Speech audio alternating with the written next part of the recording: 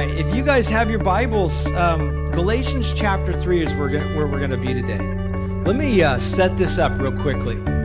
We have to understand why a book is written, why a passage is there in our Bibles. And this book is really written to a group of Christians, Gentile Christians, meaning non-Jews, who had received Jesus Christ through the ministry of Paul as he went on his missionary journey. And he preached the gospel to them, and they believed, and they were saved. God was doing this wonderful work through this church. And then all of a sudden, this group of people, they're called Judaizers. They came from Jerusalem, and they told these Christians that, hey, believing in Jesus is not quite enough. You actually have to believe in Jesus plus keep the law. And anytime you say believe in Jesus plus that, you're already in error. It's Jesus and Jesus alone for your salvation. Now, if you guys are watching the world, you're watching the church, and we're seeing that much of the church is going into liberalism, taking the Bible and just kind of washing it away, taking things that have been taught for thousands of years, things that are very clear in the Bible, right? And the church, I'm not saying the whole, but those who call themselves the church are basically saying, you know what, that's not valid any longer. Immorality, those type of things. Let's not be judgmental. And we're kind of seeing people being led away into sin, right? But there's another side that we also have to be careful of, and that's called legalism. Legalism is when you say Jesus plus something saves you. But it's also saying that going beyond what is written and calling something sin that God never calls sin. So we're adding on to the Bible. And when you experience legalism, you're going to find yourself drying up. You're going to find yourself frustrated, or you're going to find yourself being a Pharisee. The Pharisees were legalists, and they thought they had it all together, and they looked down on everyone else. And Jesus came and kind of bursted their bubble, didn't he? He said, you guys are sinners too. But legalism, it brings pride or it brings total frustration, but it never will bring the joy of the Lord. The joy of the Lord will only be found when you rest in Jesus Christ and you rest in what he has done for you on the cross. So understanding that, this group that was experiencing the joy of the Lord, all of a sudden these legalizers, these Judaizers come in, and it's like a black cloud. It's just like, have you ever met someone like that? It's like, oh no, here they come. Because they're just like, they're downers all the time. Well, these guys carried that kind of bag. They came into a church that was just blessed of the Lord Jesus Christ, and they brought like this black cloud over the church. And they started to tell these Christians, hey, you're not really saved. I know what Paul said, but you need to keep this, this, and this, and this. You need to keep the law of Moses. You need to quit eating pork and keep all the laws in the Old Testament. Well, Paul's writing to them, and he's so concerned for them, because they're now departing from the truth into this religion of works. And so let's read chapter 3. We're going to read down to verse 9, and then we're going to pray. It says, O foolish Galatians, who has bewitched you that you should not obey the truth, before whose eyes Jesus Christ was clearly betrayed among you as crucified? This only I want to learn from you. Did you receive the Spirit by the works of the law or by the hearing of faith? Are you so foolish? Having begun in the Spirit, are you now being made perfect by the flesh? Have you suffered so many things in vain, if indeed it was in vain? Therefore, he who supplies the Spirit to you and works miracles among you, does he do it by the works of the law or by the hearing of faith? Just as Abraham believed God and it was accounted to him for righteousness. Therefore, know that only those who are of faith are the sons of Abraham. And as the scripture, foreseeing that God would justify the Gentiles by faith, preached the gospel to Abraham beforehand, saying, in you all the nations shall be blessed. So then, those who are of faith are blessed with believing Abraham. Let's pray. Father, we ask that you would teach us, Lord.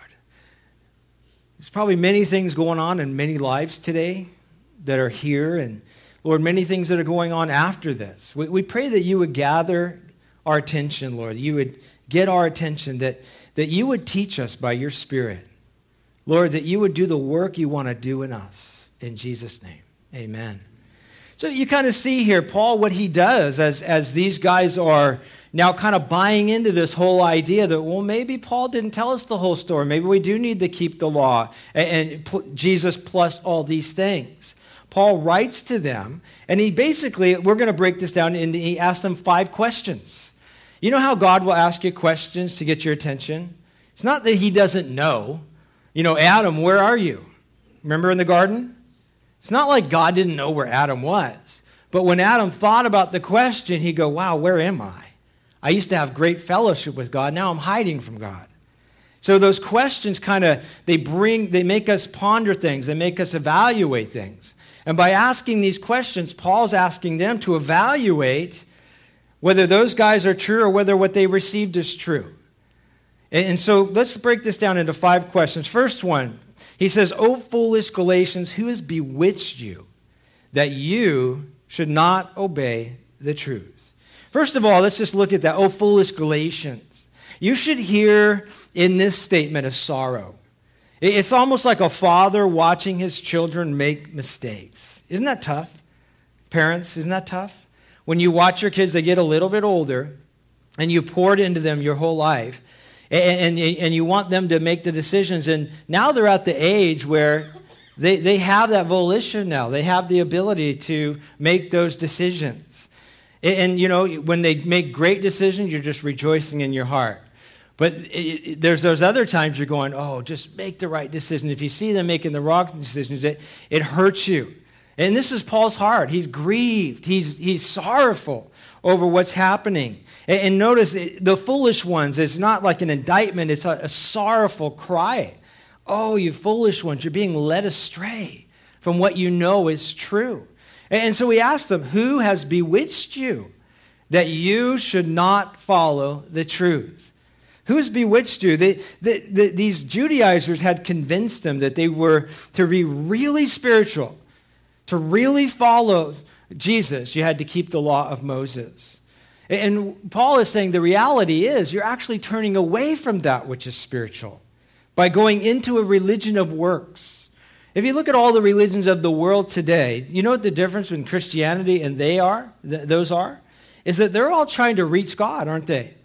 They're all trying to, whether it's humming themselves into some kind of, euphoric kind of ascending place, just or whether they're trying to do good works or whatever it may be, even the Muslims trying to kill themselves to garner their God's attention.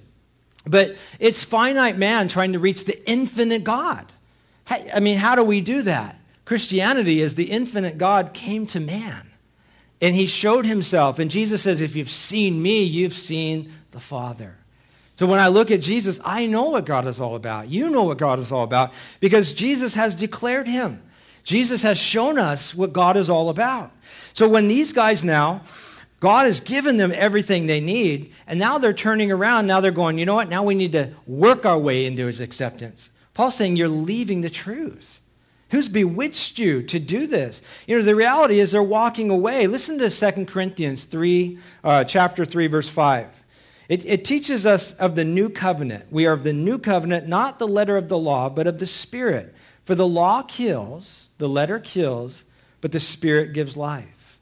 If you want to go back and try and keep the 10 Commandments to work your way to God, that will kill you.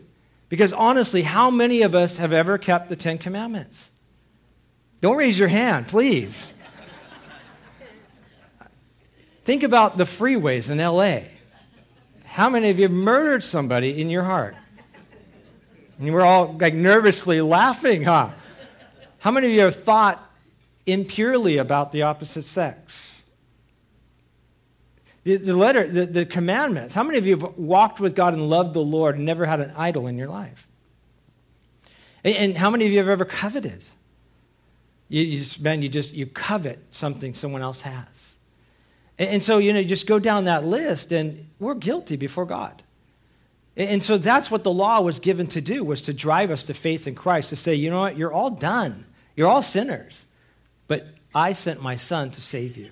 That's what makes us hold on to Jesus Christ. Now, to go back into that and say, well, I'm going to try really hard to make it to heaven. See, the whole reason Jesus came was that no one could keep the law of God. So God promised a new covenant. And this covenant would be through his Son, through grace. That's how we would be saved. Remember what Galatians chapter 2, verse 21 tells us. He says, if righteousness comes through the law, then Christ died in vain. Think about that. When Jesus was in the garden, and remember he was sweating, as it were, great drops of blood. I mean, scientists tell us, the medical field tells us, at that point he was so stressed out that he was literally bleeding through his pores. And he was very close to death. I can't remember the name for it, but it's a medical term that people that get so stressed, that's what happens. And Jesus was there praying on his knees. And what did he pray? Father, if it's possible, let this cup pass from me. But nevertheless, not my will, but yours be done. And he prayed that 3 times, didn't he? What was he asking? If it's possible for them to be saved any other way, then let this cup pass from me. Why would I need to die? But there was no voice from heaven, was there? There was no rescue. And so he submitted himself to the Father because there's no other way for you and I to be saved. That's why he went to the cross. And Paul says, the Bible says, that if there was another way, then Christ would have died in vain. If one of us, if one person could make it to heaven, that means we could all make it to heaven on our good works. But we couldn't. Therefore, Jesus went to the cross. He got up and he went willingly. They didn't arrest him. He went willingly to that cross. So if we could be saved by keeping the law of Moses, then Jesus didn't need to die on that cross. His death is proof that we could not be saved through the law. Think about this. James chapter 2, verse 10 tells us, for whoever shall keep the whole law and yet stumble in one point, he's guilty of all of it. How many of you have stumbled at one point in the law? Just one point. Well, I'm not as bad as a murderer. It didn't say that. How many have stumbled in one point? We all have. See, the law is like you're either guilty or not guilty. So the whole law gets thrown at you. We're all guilty, and that's why Jesus was crucified. He died because we failed to live up to God's standard. God's standard is perfection. He doesn't grade on a curve. He doesn't grade, hey, you got a 90%, that's good enough. No, we need 100%. And that's where the Bible says we've fallen short of his glory. His glory is perfection, sinlessness. So when we fall short of his glory, we call that sin, and that's missing the mark. We've missed the mark. And that's what sin means. We've missed it. The Galatians now, they were deceived by these false teachers and were forsaking the gospel of grace for a religion of works. The Galatians had been convinced by these false teachers that there was more to being saved than just believing in Jesus Christ. To really be saved, to really please God, you must do something. The answer, of course, is there's an Old Testament and there's a New Testament. There's an Old Covenant and there's a New Covenant. The New Covenant is based upon Jesus fulfilling the law for us. In him we are complete, we are right with God through his death, which is the truth the Galatians had once clearly understood. Notice when Paul says, before whose eyes Jesus was clearly portrayed among you as crucified. What he says there, first of all, is this. Another translation says, for the meaning of Jesus Christ's death was so clear to you as if you had seen a picture of his death on the cross yourself. It was so clear to them. It tells us that when Paul came into a town, he didn't preach social justice. He didn't preach politics. He preached Jesus. And when he was done, they had a picture of Jesus Christ. And it was so real to them. You know how the Holy Spirit makes Jesus so real? That's why you're saved. Because at one point it connected. It's like it was clear to you. Man, I understand what the cross is now. He was dying for me. He was on that cross for my sin. And he was making atonement. And if I believe in that, then I will be saved, he tells me. And so it was so clear to these guys. At that moment of salvation, they were so joyful to hear what God had done for them. They understood the meaning of Christ's death, trusted him for their salvation. And as Paul writes, they were not obeying this truth any longer. They were moving away from it into now a religion of works. They were not obeying the truth God had given to them and that they had accepted. You know, Jesus Christ makes this truth very clear that we are saved by grace through faith alone. You guys remember when there was a group in John chapter 6, there was a group of people that he just fed them some bread. And they were chasing Jesus around the lake, remember? The next morning, he was over on the other side, and they came looking for him. And he said, you guys aren't looking for me because you're after that eternal bread. You want the physical bread. And he tells them, work for the bread that will endure to eternal life, which prompted them to ask the question. And they asked him, what shall we do that we may do the works of God?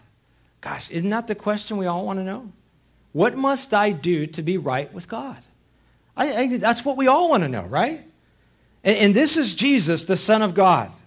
If there was any other way, if there was any other truth, he would have said it right here. Do you know what his answer was? He answered them and said, this is the work of God. Are you ready for this? That you believe in him whom he has sent. I mean, if there was ever a time to tell us there's another way, there's something else we must do, that was the time. What must we do to do your work, God? And the Son of God, who's the reflection of God, says, this is what you must do. Believe in me. You want to be right with God? Believe in me. You trust me and me only. If there was anything else, don't you think Jesus would have told us? Don't you think he would have told us right here? These guys walked away and they could do with that what they wanted, but that's the truth they had. And he left them with that truth. Now, to move back into the law was a way to be right with God is to forsake this truth. It's to forsake the finished work of Christ. And so Paul asked them, who has bewitched you? I mean, another translation says, who has cast a spell on you? Who has deceived you? Their thinking was so clouded and so unbiblical that it was like they were under a spell. It was like they didn't captivate. They've changed. You guys were so clear on this. You had the clear picture. You received Christ and you were saved, and now you're confused. Now you're deceived.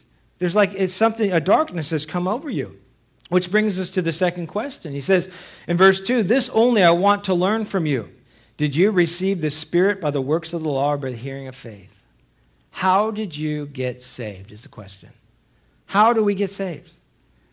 He's asking these Gentiles. They could look back to the moment they received Christ. Many of them didn't even know the law of God in the first place because they're Gentiles. So how did they get saved? How do you receive the Spirit of God? Did they really work hard? Did Paul come in and say, you know what, do this, this, and this, and this, and then when you perfect that, then you'll receive God's Spirit and be saved? No, Paul came and said, you want to be saved, believe in the Son of God. So the question is, how were you saved? Were you saved by faith or were you saved by works? And they would have to answer, of course, well, we were saved by faith. They would have to think through this thing through. Of course, their answer would be by faith. They did nothing to earn their salvation. They simply believed. When Paul came to them, he preached to them. They believed and they were saved and they were sealed with God's Spirit. As I said, Gentiles most likely never even heard of the law of God, so let alone keeping it. So they would look back, well, you know what? We were saved by your grace. We received the Spirit by faith. And that is the most amazing thing. Is like, I could be right after the service, I could say, listen, anybody that does not know Jesus Christ, does not know God, come up here. And if you will confess Jesus as your Lord and Savior, you will believe in your heart that God raised him from the dead, you will be saved. Jesus says, if you believe in me, you passed out of judgment into life. And so when we look at our way of salvation, it's only through Jesus. They did nothing to earn it. That God found them in their sin and he saved them when they believed, just as he did us. I wasn't looking for God. God looked for me. I was doing my thing. I was living in Huntington Beach. I grew up in a pretty kind of hippie-ish biker family. And man, I had liberties like you would not believe. Now that my daughter's getting older, I can kind of tell her a little more about my life. I mean, I was addicted to Copenhagen at 9 years old. My dad used to buy it for me. I used to get it in my stocking. I did. I got it in my stocking. They sold pot. We were the pot dealers on the street. We knew the biggest Coke dealer in Huntington Beach. And when I'd ride with my dad in between his love pickup truck, remember those things? I'd ride in between. They're smoking weed on both sides, windows up. And we're going down the street, and we're hiding because this guy named Cobb, I remember this guy named Cobb, another Coke dealer, was trying to kill this guy. I'm thinking, what in the world was I doing with you, you know? I had liberties that were just crazy. And I started to go down the path of my dad. And God found me about 20, 21 years old. And he saved me. Saved me by grace, radically. I know what darkness is and I know what light is. And it wasn't anything I could do. I just surrendered. I got it. Jesus was clearly betrayed as crucified before me. I understood it.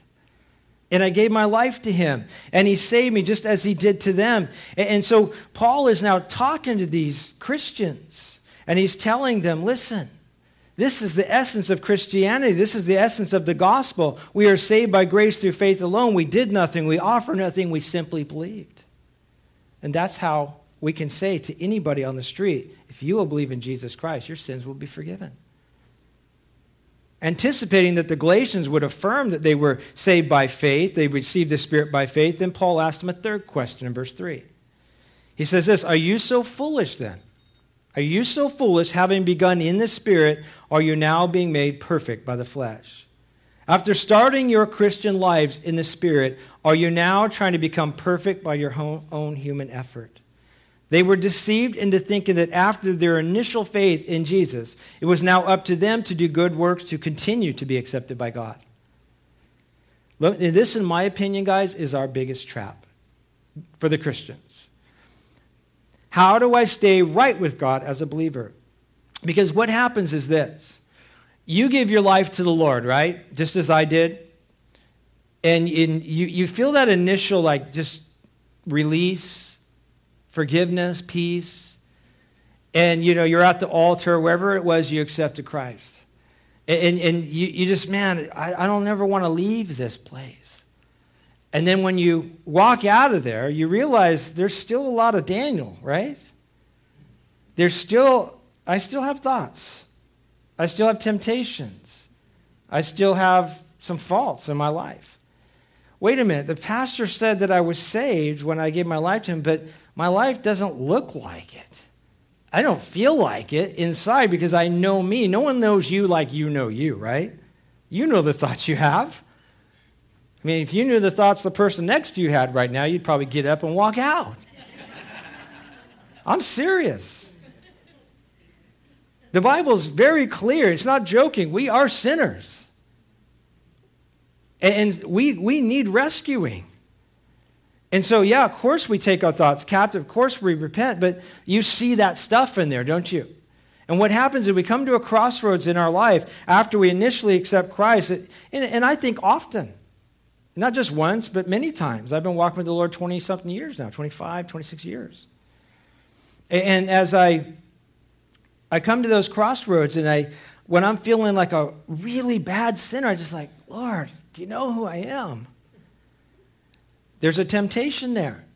The Judaizers sound pretty appetizing because they're saying, you know what? They're kind of going into that mode you have. At that crossroads, you're feeling like, man, there's got to be something I can do to be accepted by God because I don't feel like I'm accepted by God. I repent. I'm not walking in any predominant sins, but I know I'm a sinner, And so what happens is the Judaizers come along and say, hey, you know what? You need to do this and this. That sounds appealing because you feel so bad. Well, you know what Christ is telling you to do? Hold on tighter to the cross. To believe more, not work more. To trust more. To know Jesus more and the knowledge of his grace more and not work. This, in my opinion, guys, is the biggest trap for us. How do I stay right as a believer? The simple answer is keep trusting Jesus. You can do nothing to improve your standing before God that he's already done. You can't improve what Jesus has done for you. He's brought me this far. I just need to top it off a little bit with my good works. Works will not improve what Jesus has already done for you. It's a lack of faith in Jesus' finished work to even try to improve on what he has done. Now, we're just talking salvation here. We must continue to trust that Jesus has made us right with God. We have to leave each day in faith that Jesus did it all. When you doubt his work on your behalf, that is when you start working for his approval. Listen to that. When you doubt his work on your behalf, that's when you feel like you're going to have to work for God's approval. You're moving away from the truth and into a religion of works. Motivation is everything in this. It's everything. We should do good works because we've been accepted by God. We don't do good works to be accepted by God. Does that make sense? Have you ever seen a child that is really loved? They're not trying to garner their mother and their father's attention. They just kind of live in it, don't they? They're just kind of restful. Or a wife that's loved by her husband. She's not walking on eggshells all the time. She's not concerned all the time because her husband loves her. Well, when we know God loves us, then we find that rest too. It's like going back to the way. We're the bride of Christ. And that's okay, guys. What the Bible says, we're the bride of Christ, all of us. And so Christ has done it all.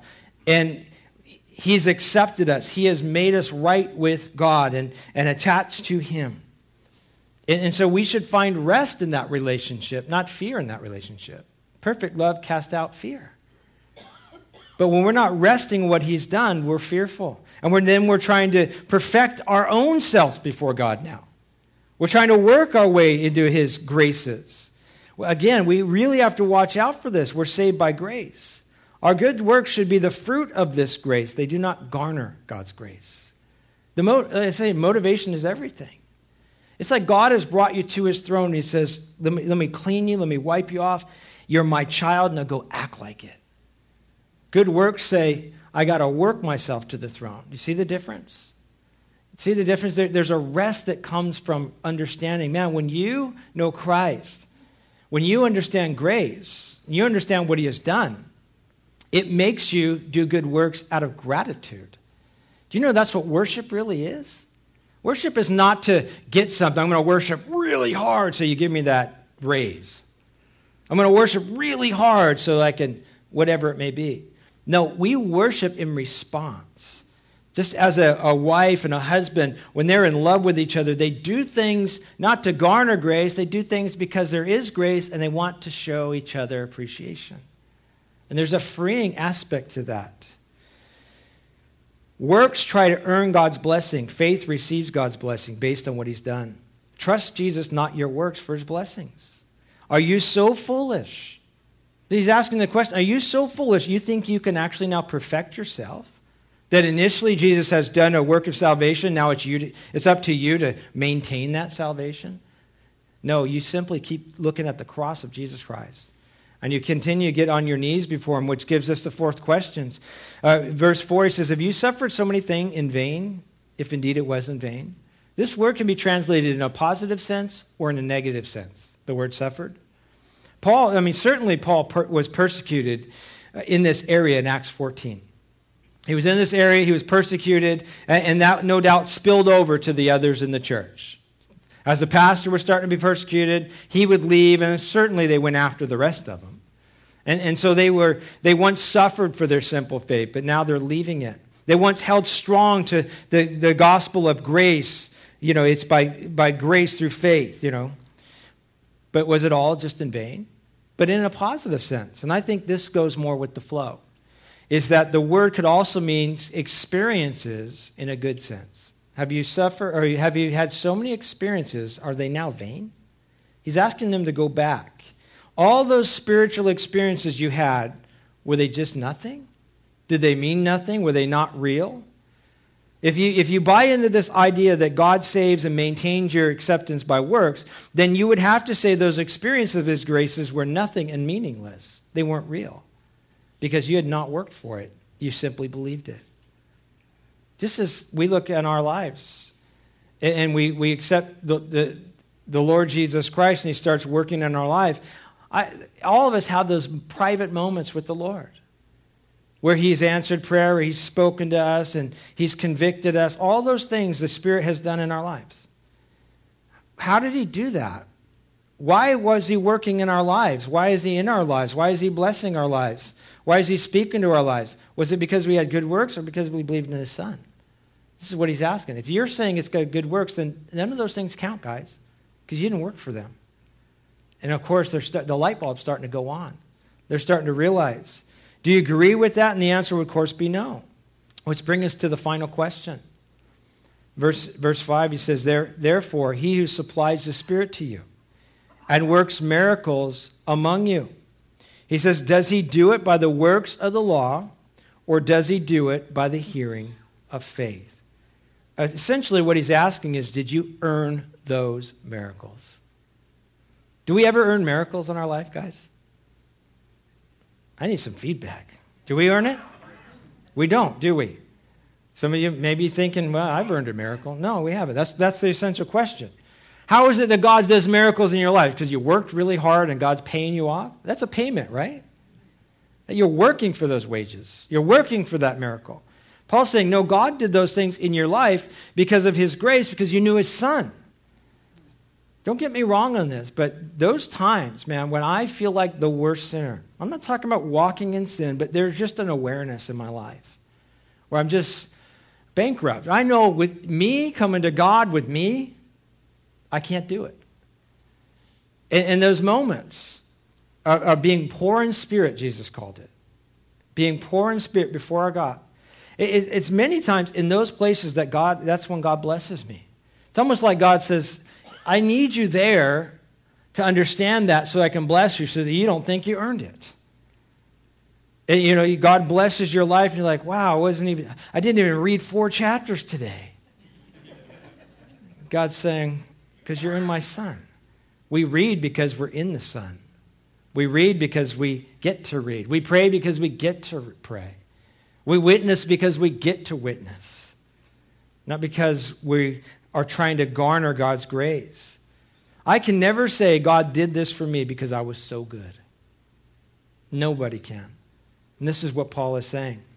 This is what Paul wants them to realize. They were blessed by God's power and miracles in their life because they believed in Jesus, not because they followed the law of Moses, or any law for that matter.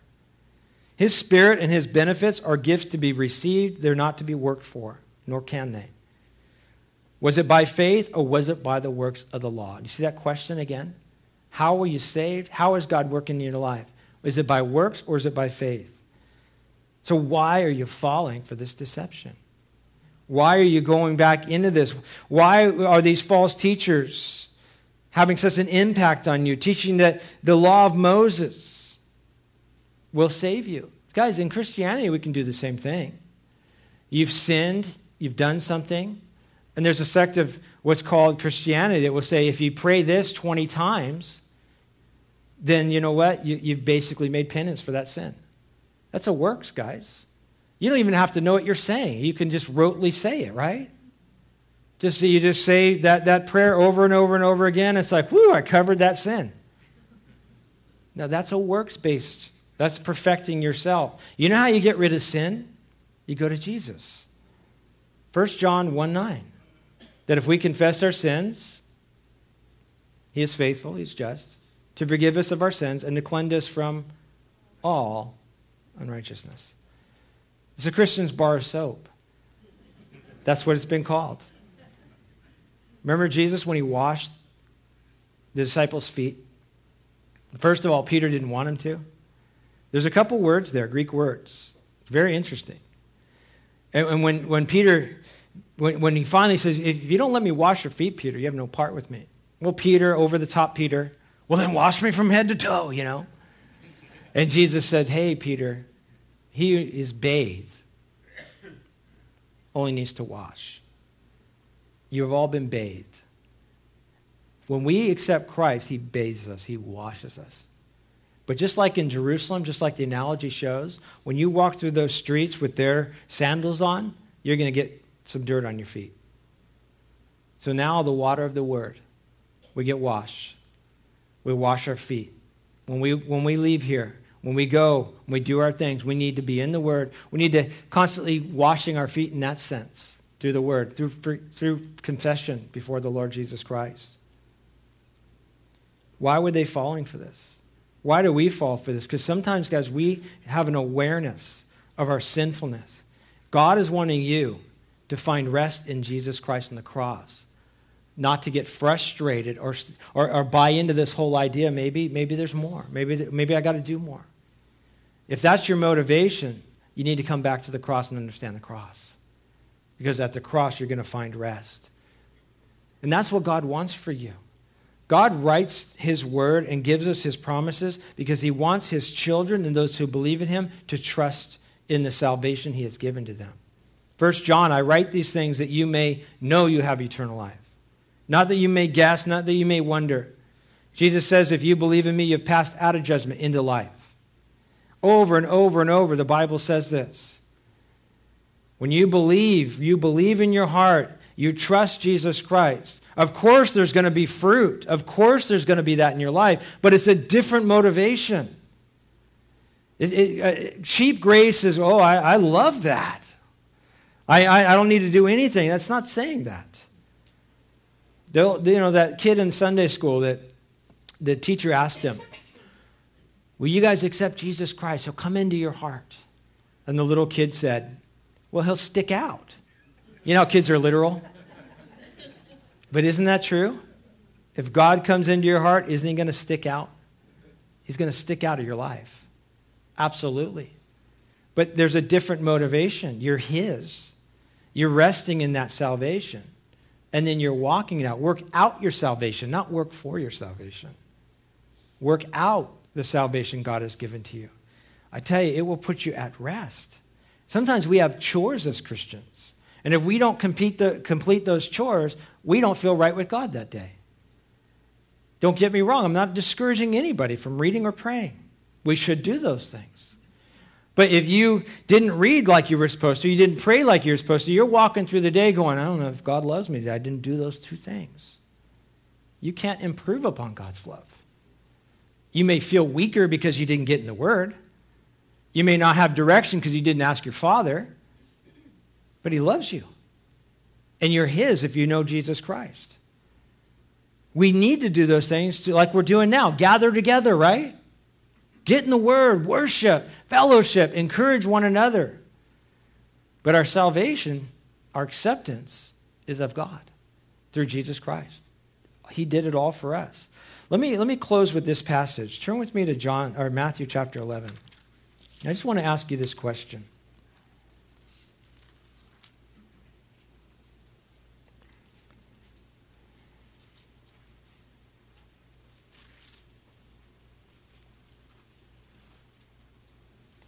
Verse 28. Maybe listen to this freshly today. Jesus was talking to people who were under the law. Every single day they woke up and they thought, holy, unholy. Remember, with food, with clothing, everything they did, God taught them in the law to think holy, unholy.